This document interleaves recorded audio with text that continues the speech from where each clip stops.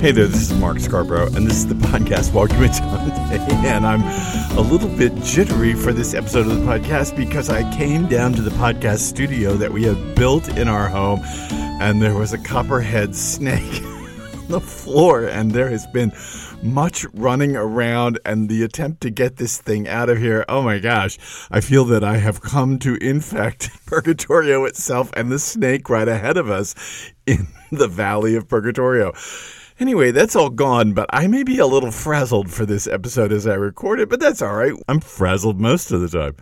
Anyway, we are toward the middle, let's say, of Canto 6 of Purgatorio. Dante and Virgil have come along a bit, and Virgil has come in for quite a knocking. He has had to admit that the Aeneid was wrong about prayers for the dead, or at least the prayers in the Aeneid were of the wrong sort, which puts a real weird spin on limbo.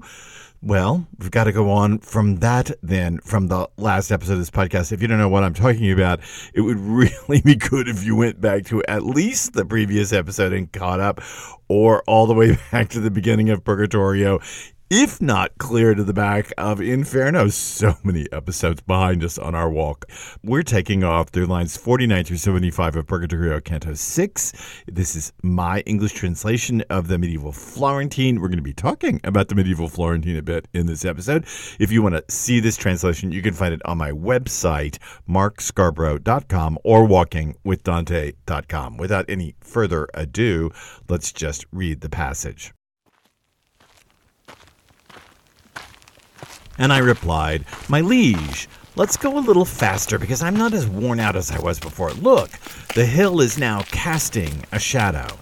"We're going to keep going for the rest of the day," he responded, "as far as we now are able. But the facts aren't in the form you think you know. Before you're finally up top, you'll see again the one that's hidden by this slope, whose rays you don't interrupt at the moment. But look at that soul over there, sitting all alone with his gaze turned toward us. That one will tell us about the quickest route." We came up to him. "Oh, Lombard soul, how you bore yourself so upright and disdainful. In your eyes I could see such honor and caution. That one didn't speak a word to us, but let us approach, simply watching us like a lion in its crouch." In any event, Virgil stepped up to him, begging that he tell us the best way up. To this request, he didn't utter a word. Instead, he asked about our country and what life we'd had there. My sweet guide had no sooner said Mantua than that shade, who'd seemed all pulled into himself, jumped up from his spot and cried out, "Oh, Mantuan, I am Sordello from your own city." And they embraced each other. This is the natural break point in this Canto 6. From here on out, if you remember our read-through, we're going to hit the giant diatribe and invective against the Italian peninsula, and then specifically against Florence, after this greeting between these two Mantuan souls, Virgil and Sordello. Let's talk about who this is. We'll save that till the end of this episode. But in the meantime, let's talk about some of the interesting things that come up in this passage. There's not too much that is, what do I want to say, naughty or thorny. We want to talk about Dante the Pilgrim's relationship with both Virgil and Beatrice, because it plays out a little in this passage. We want to talk a little bit about what Virgil knows and doesn't know. And then we want to talk about that strange interruption from apparently the poet before we get to the actual question of Sordello and who this is.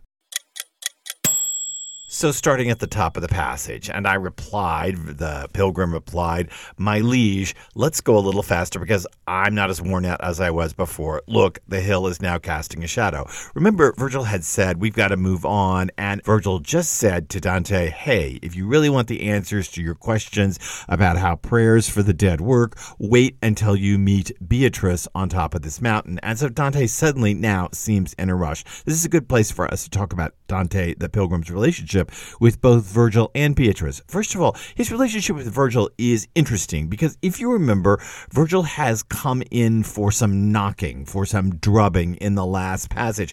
Virgil has had to say, well, the Aeneid wasn't quite right, or I didn't have it quite right. And then Virgil gave this very garbled answer in which he seemed to lock God into temporality, none of which quite makes sense. And at the end of that, Virgil said, well, just save it all for Beatrice and let her answer your questions. And then we come out to the reply. I translated it, my liege. Let's go a little faster. And I translated it that way so that you'd really hear it. The word used here is signore. Perhaps a better translation is my lord, but remember, we're in a feudal society, so we're in a society of lords and vassals, and signore has a connotation of liege, of feudal relationships. This is interesting because if Virgil has just come in for a knocking, this is a quite obsequious, obsequious reference to Virgil from the Pilgrim. The Pilgrim seems to be putting himself in a lower place to Virgil.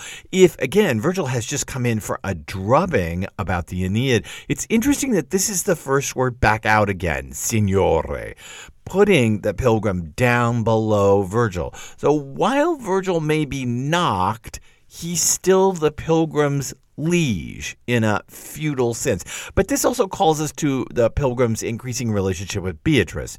The mention of Beatrice has got Dante all hot and bothered. He's not as worn out as he was before, and he seems suddenly upset that this giant mountain, he can't even see the top of it, this giant mountain is starting to cast shadows. How long is it going to take to get up this mountain? That is the implied question, and we guess that because of Virgil's answer.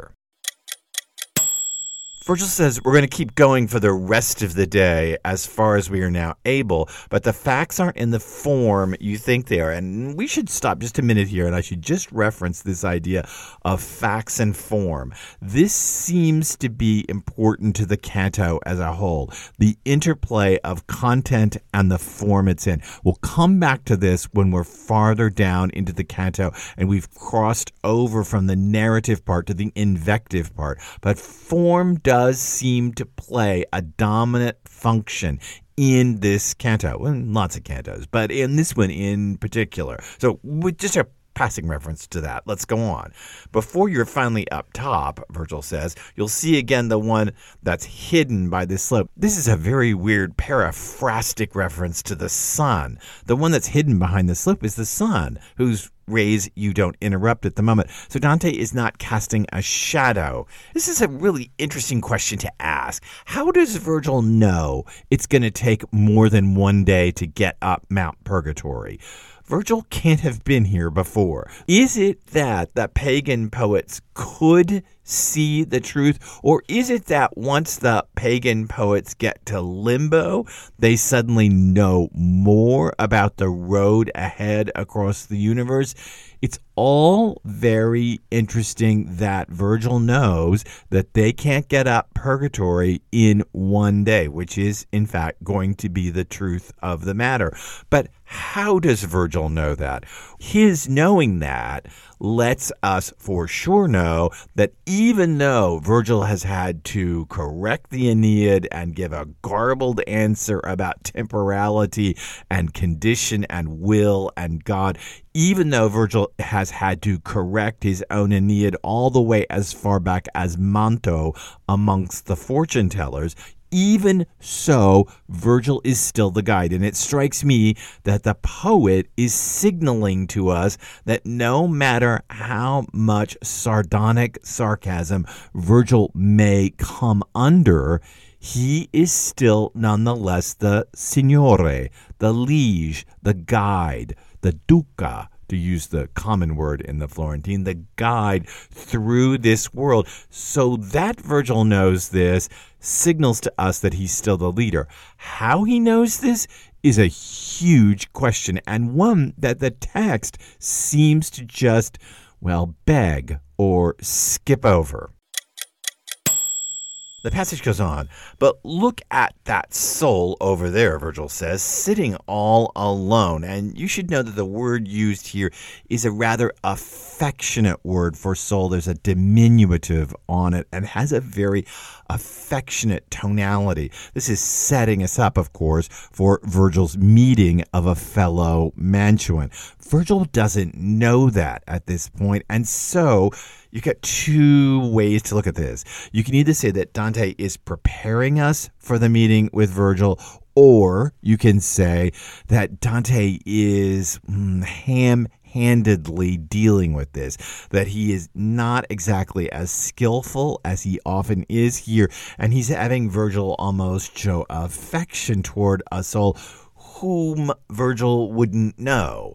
That's an interesting little problem in the text in terms of that little soul over there sitting all alone with his gaze turned toward us. That one will tell us about the quickest route. I don't know how Virgil knows that either. We came up to him, and then this is really what I want to focus on, these lines in 61 through 63. O Lombard soul, how you bore yourself so upright and disdainful. In your eyes I could see such honor and caution. This is a reference to the soul ahead of us, to Sordello, the poet that is sitting here all alone. However, we don't know that. When the phrase, O Lombard soul, comes up, we could think that the pilgrim and or the poet is or are referring to Virgil. Virgil's a Lombard soul. In fact, only on rereading the poem would we actually be able to affix this to the soul sitting there. And once we reread the poem, we know that these lines, O Lombard soul, how you bore yourself so upright and disdainful, these lines can only be spoken by the poet, not the pilgrim, because the pilgrim doesn't yet know that this soul sitting over here is from Lombardy. There's no way he could know. He doesn't know who this is yet. So the poet has jumped into the middle of the text. This strikes me as supremely important since the poet is going to take over the back half of Canto 6 in order to give the invective against the Italian peninsula and particularly Florence. There is an insertion of the poet here that is echoing forward into what's ahead in the canto. I'd like to take a break to let you know how you can support the podcast Walking with Dante. You can give it a rating or even write a review on most of the podcast platforms. Doing so helps this podcast stay present in the streaming services. If you'd like to do more, please consider donating to this work. I've chosen not to seek sponsors, have in fact turned down some sponsors, but paying for a hosting site, securing the streaming feed, buying the rights to the music and the sound effects, keeping the web domains, it all costs. To help, there's a PayPal link. You can find it in the podcast player. You can find it on my website, markscarborough.com, and you can find it in the podcast notes for each episode, perhaps $1, a pound, or €1 per episode, or even 50 cents or half a quid. I'm happy to continue on my own with this passion project. Consider it a tip for your Dante-obsessed street busker. Now back to this episode. That one didn't speak a word to us, the passage says. So again, we know that the pilgrim couldn't know that this was a Lombard soul sitting there. But let us approach simply watching us like a lion in its crouch. We get this idea that there's a little bit of danger here. There's a little bit of fraught material here. What could be dangerous? Well, we're going to save that for future episodes on the podcast as we enter the invective in the back half of Canto 6. But there is a danger here. It is, let's just say for the moment, like a lion in its crouch. And remember lions? They were on that slope in Inferno 1. Well, at least one was on that slope in Inferno 1. So we've seen a lion as a blocking figure and as a figure of danger. And we hear that danger here, although Sordello is by far not a blocking figure. although he could be. And this is what we're going to come back to. So let's just leave that and drop all that mess on the floor and walk on in the passage. In any event, Virgil stepped up to him, begging that he tell us the best way up. To this request, he didn't utter a word, this solitary soul. Instead, he asked about our country and what life we had there. Notice how removed he is from the pilgrim and Virgil. He is uninterested in their questions. His questions take precedence. This tells us his nobility, his place in the hierarchy of a feudal society in which we've already seen Virgil identified as a liege lord. My sweet guide had no sooner said Mantua than this shade, who seemed all pulled into himself, jumped up from his spot and cried out. Okay, let's just stop before we get to his words. This jumped up and pulled into himself and all this. This is very interesting. We saw this soul sitting alone. And as I said, the word used for soul is a little bit affectionate with its diminutive on the back of it in the Florentine. But this word, who seemed all pulled into himself, or this phrase, is really interesting. Tutta in se romita.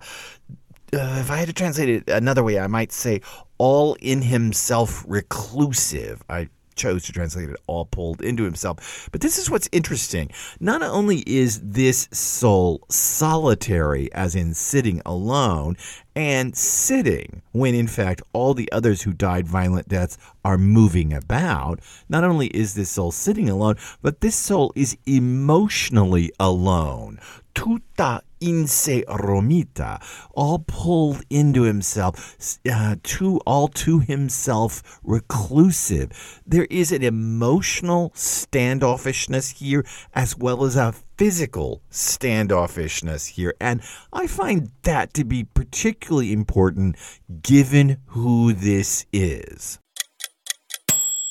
The soul identifies himself. Oh, Mantuan, I am Sordello from your own city.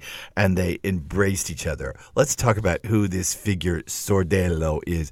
He is, as you know from our read-through of Cantos 6 through 8, Dante's second guide in comedy.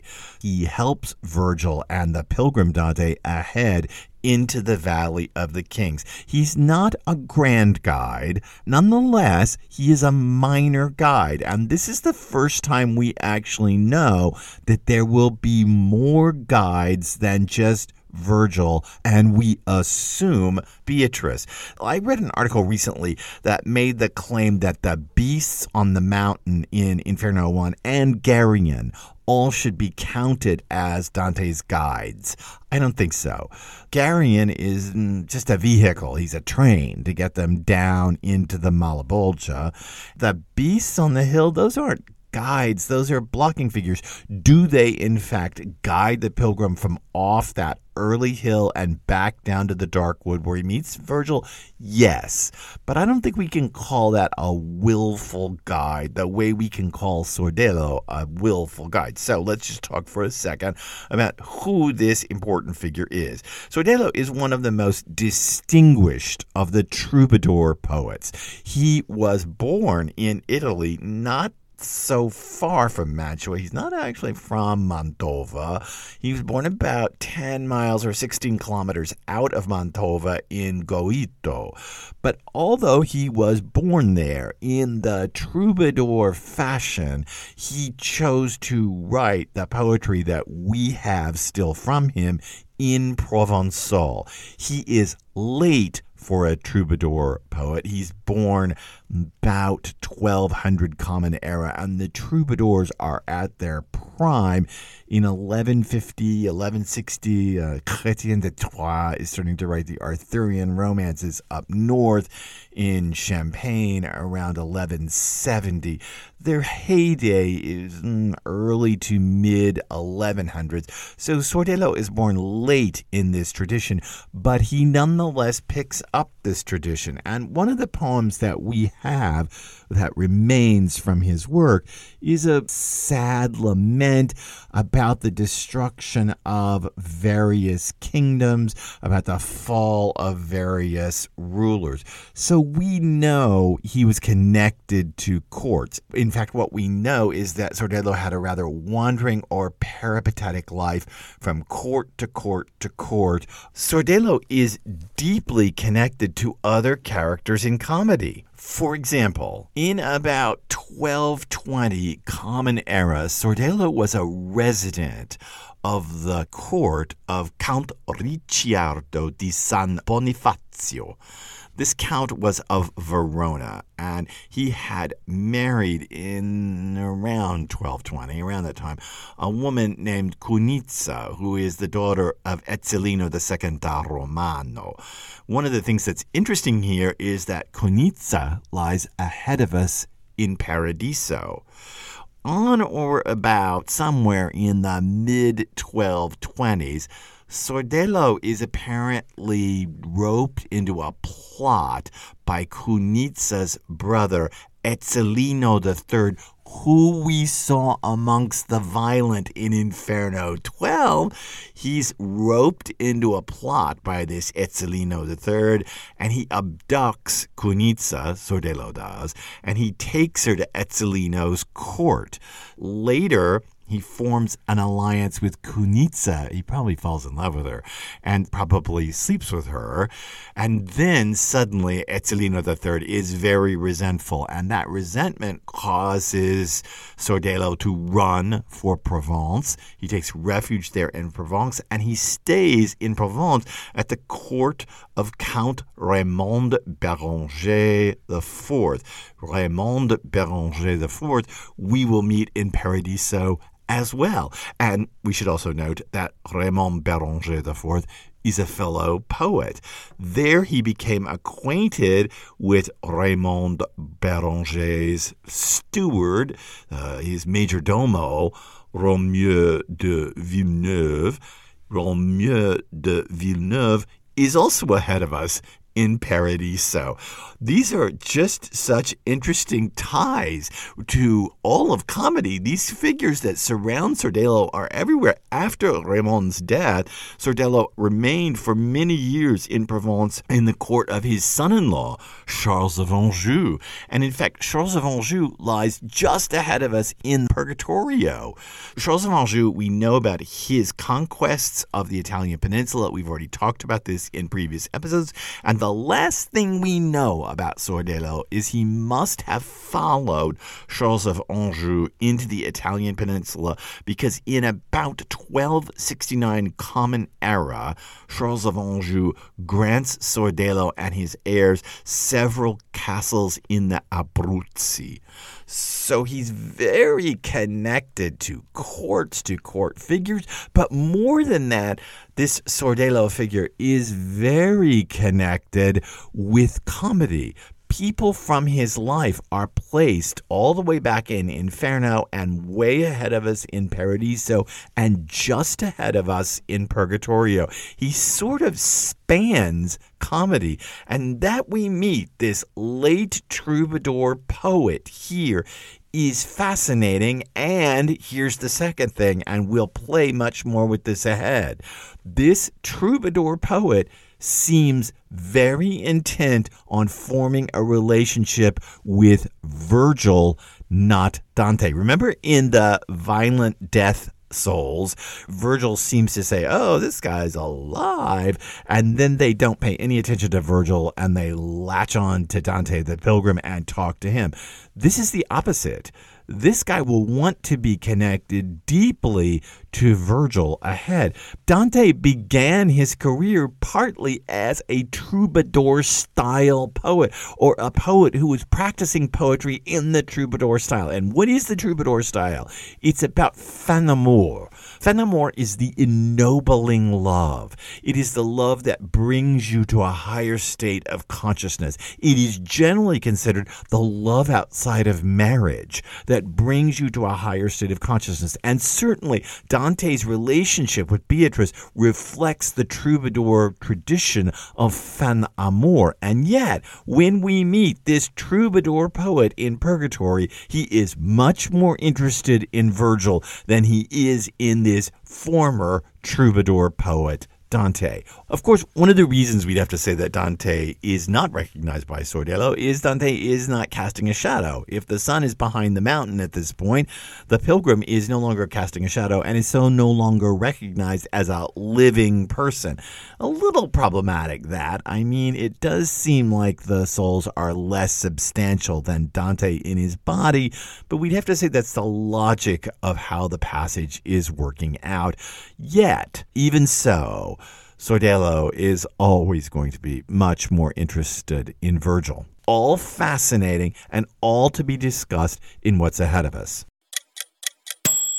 But before we get there, let's read this whole narrative scape of Canto 6 one more time, straight through, starting at line 1 and coming out here to the back at line 75. When a game of dice is finished, the one who lost is left behind all miserable, repeating every turn of the game and getting schooled by his sorrow. Meanwhile, the others set off with the guy who won. This guy goes in front, another grabs him from behind, yet another beside him tries to get his attention. The winner doesn't stop. He does listen to this one and that. Those to whom he extends his hand don't press so close anymore, so he has some defense against the crowd. That's how I was in that pressing throng, turning my face first to this one, then to another, all to make my promises and thus to be free of them. Among them was the Arentine, who met his death at the hands of the fierce Gino di Tacco, and the other who drowned as he raced away from the chase. And with his hand stretched out in a plea was Federico Novello, as well as the guy from Pisa who made the good Marzucco appear quite strong. I saw Count Orso, as well as that soul divided from his body because of spite and envy, as he said, and not because of any crime he'd committed. I mean Pierre de la Brosse, and I pray she takes care of that lady of Brabant while she's still over there among the living, so that she doesn't find herself in a much worse flock. The moment I got free from that lot of shades who only prayed that others might pray for them so that they could make quick progress to their sanctified state, I began by saying, "It appears to me you expressly denied, O my light, in a certain text, that prayers might bend the decrees of heaven. Yet these people pray only for that. Will their hopes then prove vain, or are your words not fully clear to me?"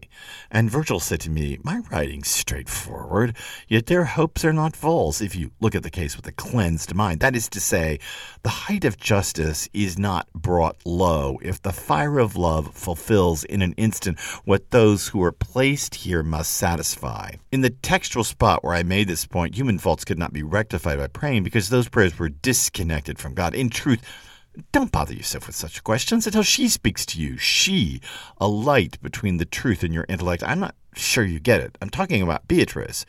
You'll see her up top, way up on the summit of this mountain, smiling and happy. And I replied, "My liege, let's go a little faster, because I'm not as worn out as I was before. Look, the hill is now casting a shadow." "We're going to keep going for the rest of this day," he responded, "as far as we're now able to go, but the facts aren't in the form you think you know. Before you're finally up top, you'll see again the one that's hidden by this slope, whose rays you don't interrupt at the moment. But look at that soul over there, sitting all alone, with his gaze turned toward us. That one will tell us about the quickest route." We came up to him. "Oh, Lombard soul, how you bore yourself so upright and disdainful. In your eyes I could see such honor and caution. That one didn't speak a word to us, but let us approach, simply watching us like a lion in its crouch." In any event, Virgil stepped up to him, begging that he tell us the best way up. To this request, he didn't utter a word. Instead, he asked about our country and what life we'd had over there. My sweet guide had no sooner said Mantua than that shade, who seemed all pulled into himself, jumped up from his spot and cried out, "Oh, Mantuan, I am Sordello from your own city." And they embraced each other.